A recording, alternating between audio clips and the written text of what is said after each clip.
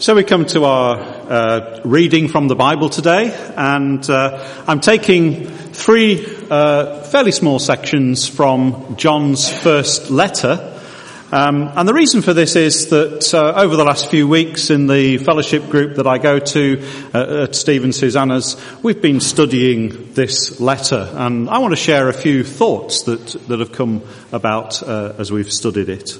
So first of all then, 1 John and chapter 3 and the first 3 verses. How great is the love the Father has lavished on us, that we should be called children of God. And that is what we are. The reason the world does not know us is that it did not know him. Dear friends, now we are children of God, and what we will be has not yet been made known, but we know that when he appears, we shall be like him, for we shall see him as he is. Everyone who has this hope in him purifies himself just as he is pure. Moving on a few verses in that same chapter to verse 16, John goes on to say this. He says, "This is how we know what love is. Jesus Christ laid down his life for us, and we ought to lay down our lives for our brothers. If anyone has material possessions and sees his brother in need, but has no pity on him, how can the love of God be in him? Dear children, let us not love with words or tongue, but with actions and in truth." And then finally, a slightly longer section as we move on to chapter 4 of John's first letter, and we start from verse 7. And this, in the New International Version, is headed God's Love and Ours. "Dear friends, let us love one another, for love comes from God. Everyone who loves has been born of God and knows God. Whoever does not love does not know God, because God is love. This is how God showed his love among us. He sent his one and only Son into the world that we might live through him. This is love, not that we loved God, but that he loved us and sent his Son as an atoning sacrifice for our sins. Dear friends, since God so loved us, we also ought to love one another. No one has ever seen God, but if we love one another, God lives in us, and his love is made complete in us. We know that we live in him and he in us, because he has given us of his Spirit. And we have seen and testify that the Father sent the Son to be the Saviour of the world. If anyone acknowledges that Jesus is the Son of God, God lives in him and he in God. And so we know and rely on the love God has for us. God is love. Whoever lives in love lives in God and God in him. In this way, love is made complete among us, so that we will have confidence on the day of judgment, because in this world we are like him. There is no fear in love, but perfect love drives out fear, because fear has to do with punishment. The one who fears is not made perfect in love. We love because he first loved us. If anyone says, "I love God," yet hates his brother, he is a liar. For anyone who dares not love his brother when he has seen cannot love God, whom he has not seen. And he has given us this command: whoever loves God must also love his brother. And we thank God for those wonderful words. And we pray that he'll help us, give us understanding of them. Amen. Some of us remember the 60s when the Beatles sang just that. All you need is love. And many people today might agree and say that love is the answer to everything. If only there was more love in the world, it would be a better place. Those of you who can remember the 70s, there was a sentimental film of the time that said that love is never having to say you're sorry. What a load of nonsense. Come on. Surely one of the great things of a loving relationship is that we can make mistakes and we can say sorry, and with confidence, because that love will not be dented. But going back to that notion of if there was only more love in the world, it would be a better place is actually true, but unfortunately largely misunderstood. Because you see, love without the dimension of God our Father loses the very source of love and the reason that love exists at all. And you know, there's another pitfall when we try to analyse and think about love, and that is that human love is often imperfect. Sometimes love incorporates ulterior motives. We speak of cupboard love when we want something but we don't really love for it at all.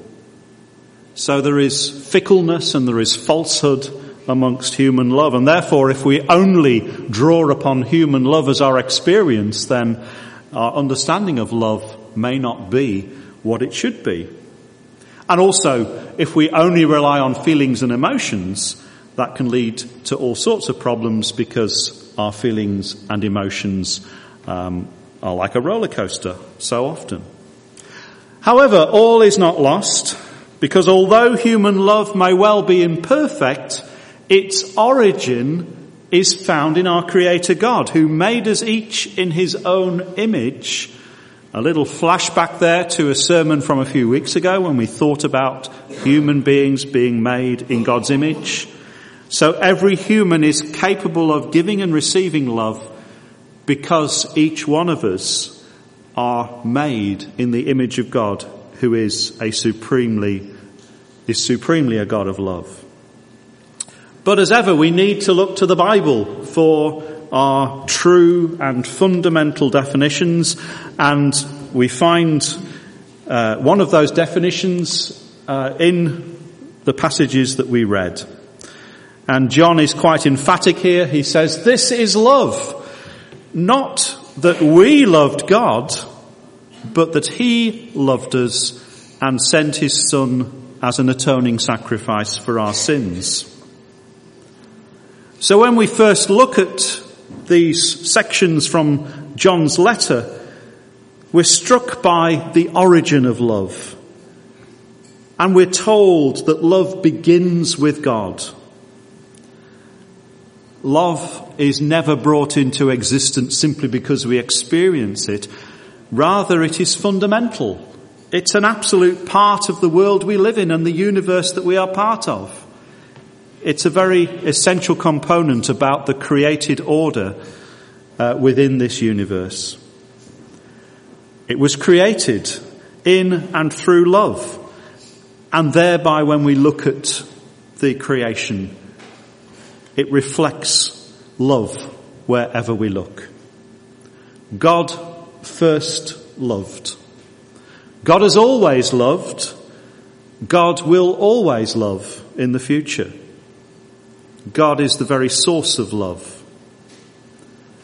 And love is dominant in the eternal and unchanging nature of God. If you want an absolute in this world of change and uncertainty, look to the love of God. And you know, it's amazing that God loves you and me now at this very moment just as much as he has ever loved us, or indeed will ever love us in the future. When you and I are in heaven one day, God will not love us more just because we're in heaven.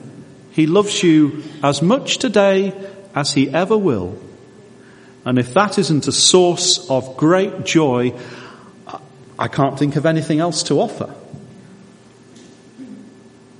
If you need comfort and support, if the world seems overwhelming at this point in your life, if you are struggling even as I speak today, then reflect on this truth that God loves you today as much as he ever has or ever will. And even if you don't feel God's love today, remember the reality that is spoken about in God's word, that God loves you so very much. But we need also to reflect upon the fact that God's love is most potently described in terms of our Lord Jesus Christ. And we need to emphasize the second part of that verse. This is love, not that we loved God, but that he loved us. And here is the potency. And he sent his Son as an atoning sacrifice for our sins. You see, the very focus of God's love is the fact that Jesus Christ left the perfection of heaven to become a man in this fallen world, in all its brokenness, in all its depravity, and in all its desperation. And Paul records this very aptly for us in Corinthians, or the second letter to the Corinthians, where he says this, "For you know the grace of our Lord Jesus Christ, that though he was rich, yet for your sakes he became poor, so that you through his poverty might become rich." You and I are rich indeed because of the poverty of the Lord Jesus on the cross. This focus of God's love for you and for me finds its maximum intensity in the cross of Calvary, where our Lord submitted to death, a supreme sacrificial death, the perfect atoning death, the Lamb without blemish, the one and only death to pay the penalty of your sin and my sin once and for all.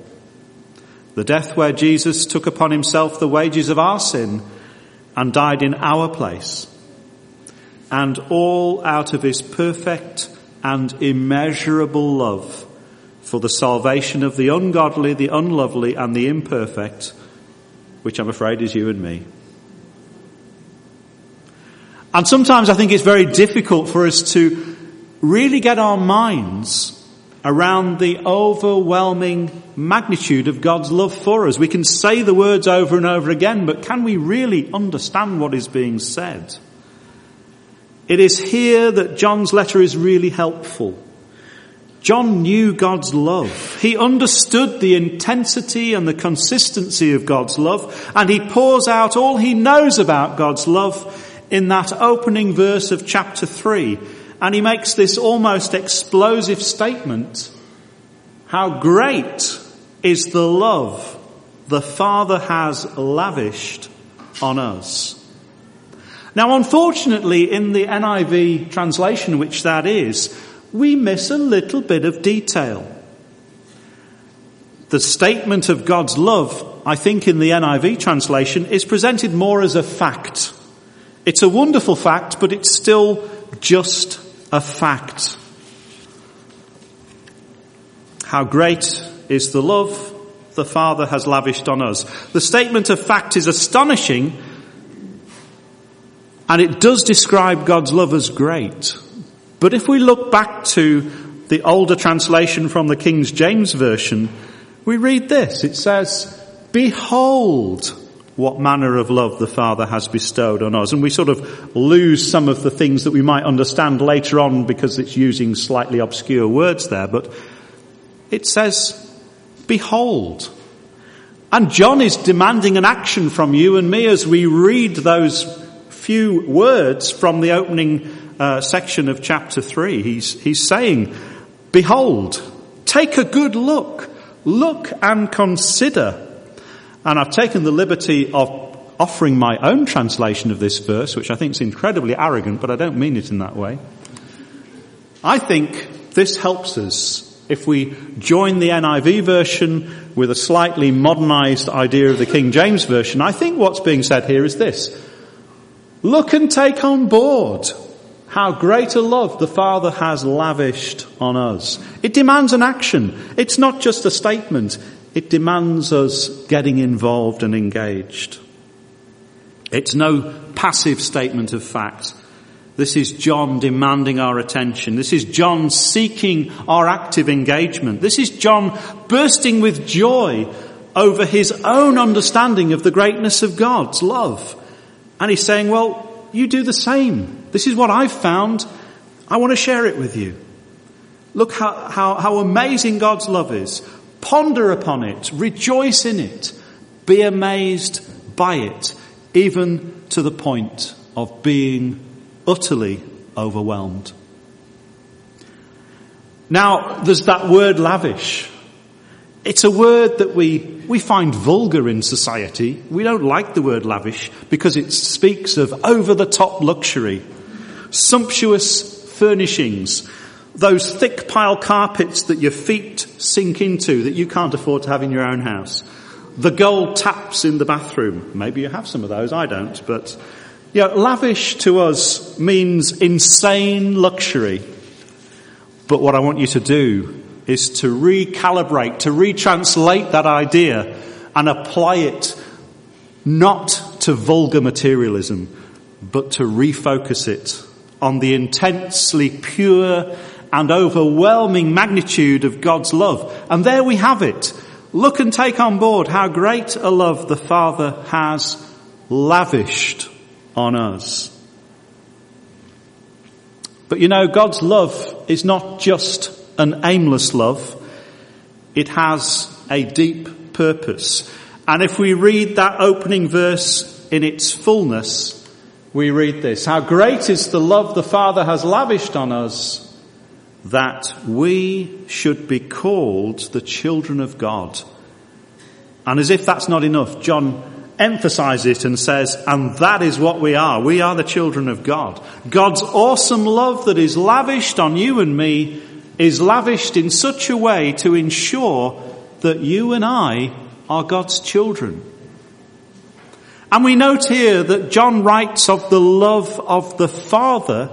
He doesn't say how great is the love of God. He says how great is the love of the Father. God's great desire for you and me is that we are his children. And he wants to lavish his love on us. Not as some remote force or being, but intimately as our Heavenly Father. Now, it's only possible for you and me to be children of God if we are saved through the atoning sacrifice of Jesus on the cross. So our opening verse from chapter 4 of John's letter, where we looked at the definition of love from the Bible, is intimately linked with this amazing verse from chapter 3. So, something's gone wrong there, sorry.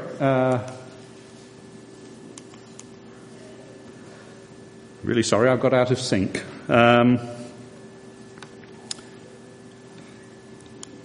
So that's the verse. This is the verse from chapter 3. How great is the love the Father has lavished on us, that we should be called the children of God, and that is what we are. And the link is this. This is love. Not that we have loved God, but that he loved us and sent his Son as an atoning sacrifice for our sins. You see, there is yet more.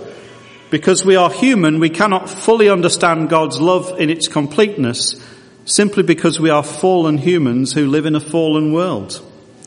But we have been redeemed through the blood of Jesus. And yet we still live in a sinful world.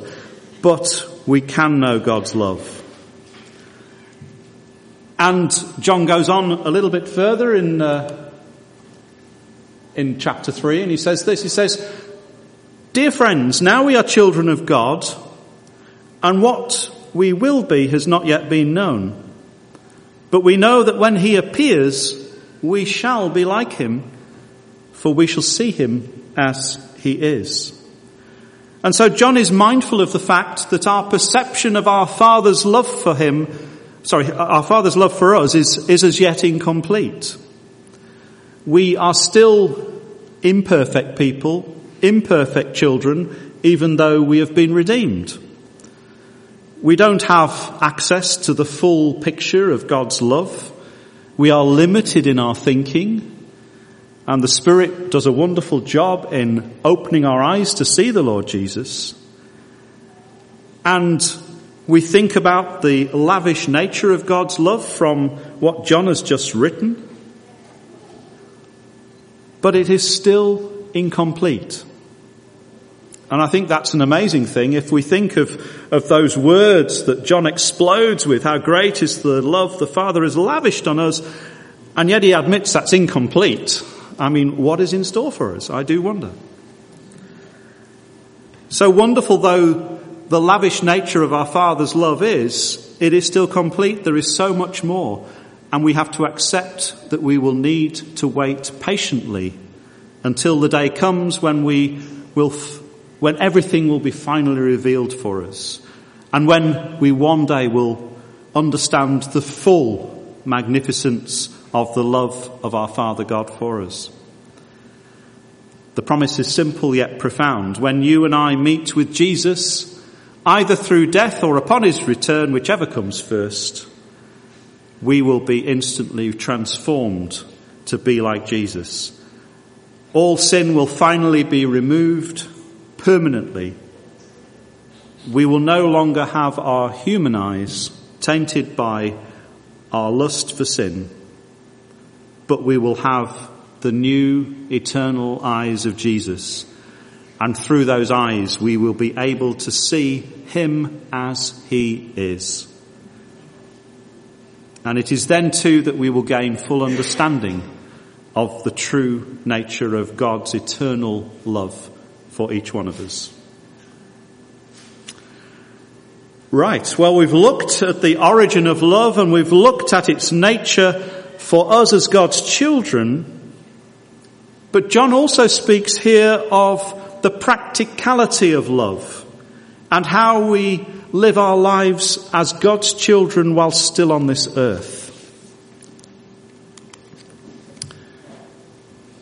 He writes this, he says, "This is how we know what love is. Jesus Christ laid down his life for us, and we ought to lay down our lives for our brothers."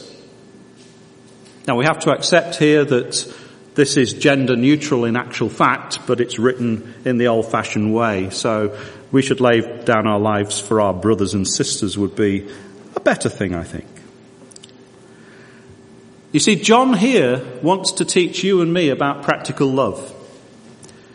He reminds us again what love is, but this time he doesn't draw an illustration of love taken from daily life, but he points us yet again to the supreme example of love, namely Jesus Christ, who laid down his life for us.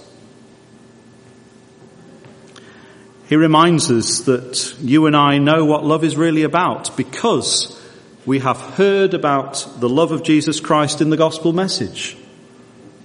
The death of Jesus on the cross was not a symbolic or passive death. His death was real and it was brutal. And the suffering of our Lord on the cross was far greater than we can fully imagine or understand.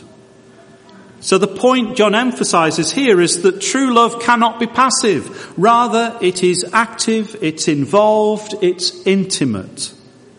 In the same way that the death of Jesus was active, involved, and intimate for you and me.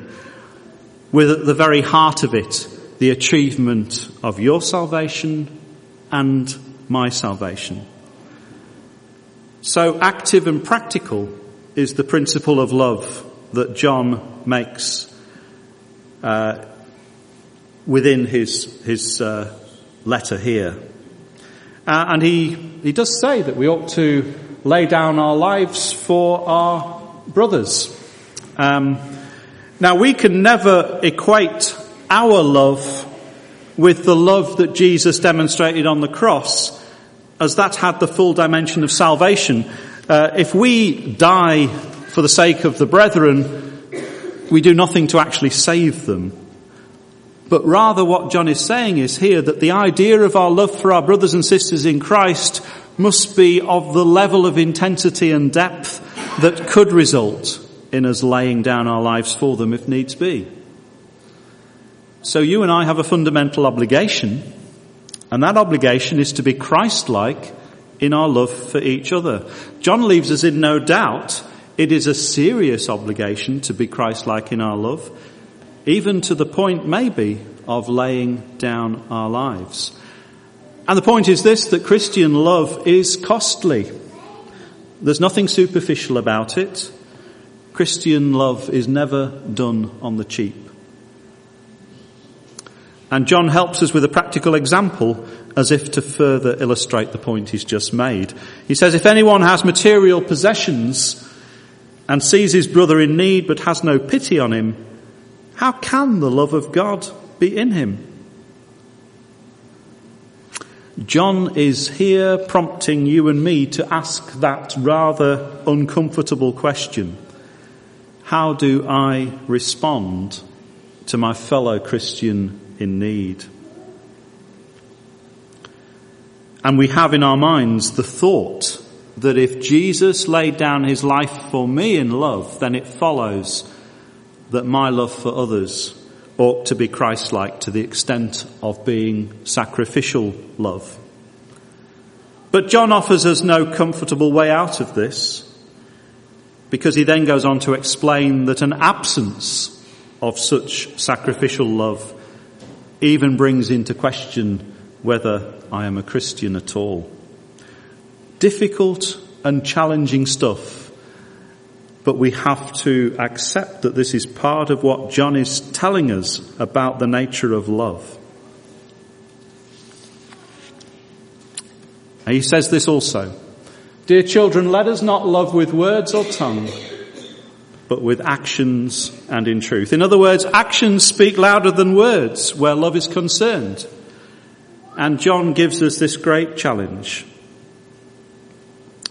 He's given us deep insight into the immeasurable intensity of God our Father's love for each one of us, supremely demonstrated by the death of Jesus on the cross to save each one of us and to additionally qualify each one of us to be adopted as God's children through our Lord's death. And to such an extent that we should be completely overwhelmed by God the Father's love for us. But in turn, he reminds us that it would be unthinkable of you and unthinkable for me, as joyful recipients of God our Father's love, not to do likewise when confronted with the needs of our brothers and sisters. John's idea of love is entirely practical. It's easy to say to someone, I love you, but it's quite a different challenge to actually do it. But that's what John wants you and me to grapple with and to sort out in our lives. It's easy for me to say to you as a brother or sister in Christ that I love you. But I must ask myself is where that ends. With mere words? Or is my love truly practical or even sacrificial? Love costs. But we should not count the cost, however much the practical outworking of love costs us in terms of our possessions, our money, and indeed our time. Dear children, let us not love with words or tongue, but with actions and in truth. Now, before you feel beaten up by that, I must say that of all the fellowships I've ever had the privilege to be part of, this is probably the most loving, and I see a lot of practical love happening. But we need to be reminded that the origin starts with God's love, and it's therefore our natural response as his children to love our brothers and sisters. Anyway, finally, John teaches us about how we should live in love, living in love. And we have two verses here which mirror each other. First of all, from chapter 4, verse 8, Whoever does not love does not know God, because God is love. But then the counterpoint is this: God is love. Whoever lives in love lives in God, and God in him. You can see that they mirror each other. But the link between these two verses is the bold statement that God is love. God, whose very essence is love, approaches his people in love. And John tells us that as we live in this divine love, so we live in God and God lives in us. It is God's love that cements our father-child relationship. It is the love of God that guarantees life, and this life reveals itself in love. And you and I are able to live in love and live a life of love because God first loved us. And it's that vital link between God's love and our lives as his children that makes love complete among us. In this way, love is made complete among us so that we will have the confidence on the day of judgment, because in this world we are like him. Our love is made complete and made perfect. That means that God has bestowed his love on you and me now in a way which is actually complete. That's what John is saying. And in that sense, for God's love to be complete, it means that you and I lack nothing today in terms of God's love. And the great consequence of this is that our salvation is assured to such an extent that you and I will be confident on the day of judgment. Now, I know this is difficult to understand, and it's something we have to ponder on perhaps, but we can at least be confident on the day of judgment. And a confidence not from ourselves, not through what we've done, but because God's love is in us. And God will not change his mind, as we considered earlier. God's love for you and me today is as much as it ever has been or ever will be. It's inconceivable that God will ever withdraw the salvation that he has already given us, because he will not stop loving us. And the supreme act of love was shown us through the death of Jesus on the cross. So we can celebrate those words that God is love, and whoever lives in love lives in God and God in him. And that describes you and me as God's people. And that's frankly awesome. I know awesome's an overused word, but I think it's an appropriate word here. So fundamentally, to live in love means to be fully aware of the love that God has bestowed on us, our salvation in Jesus, and the fact that we are God's children. And we are to have confidence in this because everything is rooted in God's irrepressible love for each one of us. And furthermore, while we remain in this world, we are imitators of Jesus Christ as we carry out this work. In this way, love is made complete among us so that we will have confidence on the day of judgment, because in this world we are like him. We are like Jesus Christ. We may not feel that we're like Jesus Christ, but the fact is we are, because we are God's children. And you and I are like Jesus in this world, not because we are good, but because our Father in heaven has made us his children, and thereby made Jesus our brother. And we have been enabled by God to reflect the qualities of Jesus in this world. And that's something we all need, because I know I couldn't do it in my own strength. But apparently, you and I, we reflect Jesus in this world because God has enabled it.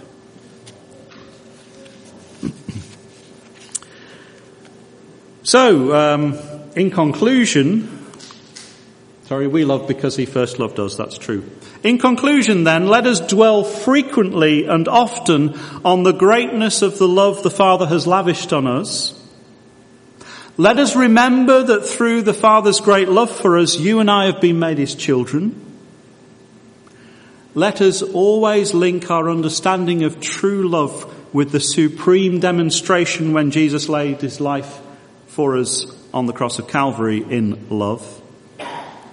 And may those facts then so motivate us to be Christ-like in our love and our behaviour in this world.